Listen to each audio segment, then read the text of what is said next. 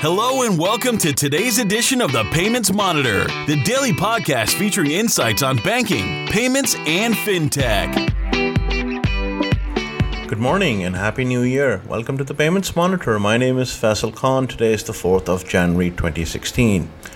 2015 has been termed as the turmoil year for many reasons. While it certainly was no 2008, it did have its fair share of surprises. China was on top of the list, the Chinese stock market crashed, and the woes that came in with the Chinese economy slowing down. The US economy fared quite evenly well, I would say, with the Federal Reserve raising the rates after a long time. Bitcoin prices fluctuated, and it is now pretty much comfortable over the $400 level. And oil was the worst performer, breaking the $40 barrel floor and causing a lot of headaches for various economies, especially the Middle East, along with the oil supply glut that we have at present. Brazil and Argentina, well, these are two economies that need a prayer, and Russia is ever so delicate. So what does 2016 have in store for us? No one knows really. There are a lot of predictions, but I usually tend to ignore them as there isn't a solid mechanism to predict how the markets will perform. The year started on the East Coast with a massive sell-off on the Chinese stock market, prompting all the stock indices across Asia and Europe to be negative.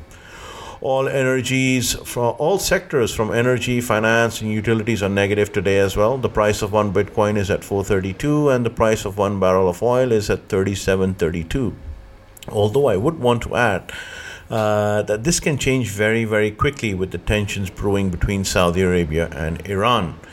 If there is one thing 2016 will be looking out for, it is the uptake or acceptance, getting more and more consumers to adopt to a specific product or service. For Bitcoin pundits, it's a question of how to get more tens of millions of people to use it. For mobile operators in developing markets, how can they double the size of their wallet, of their issuance wallet? And for fintech startups, how can they get more acceptance to challenge the status quo? And then there's the blockchain, which seems to be the most promising candidate this year. In a recent Around the Coin podcast with my co-host Brian Romley and I talked about 2016 as being the Goldilocks year. The Goldilocks condition is where everything is just right, and I think 2016 might just be it. Being just right for growth, adoption, acceptance, and transactions. It would be a pivot complete for many financial services companies in 2016. However, you don't have to take my word on it. We will have about 360 or so days left to judge. Apple's P2P payment is something to monitor closely, as well as Facebook's payments. My contact and Facebook cite that for them 2016 is indeed the year when consumers will see more and more payments-related products being pushed out. Somewhere behind Apple, you will see the likes of Alibaba, Tencent, MCX, Samsung Pay, and even Target's payment systems breathing more life. However, I am confident the king will still be PayPal as it continues to grow its dominance. Many people cite that PayPal is dying, but I beg to differ. I think after its break away from eBay, PayPal is just getting started. Keep your eyes out for TransferWise. The player will be making some surprise announcements this year as it continues to double or even quadruple its numbers for last year for money transfers.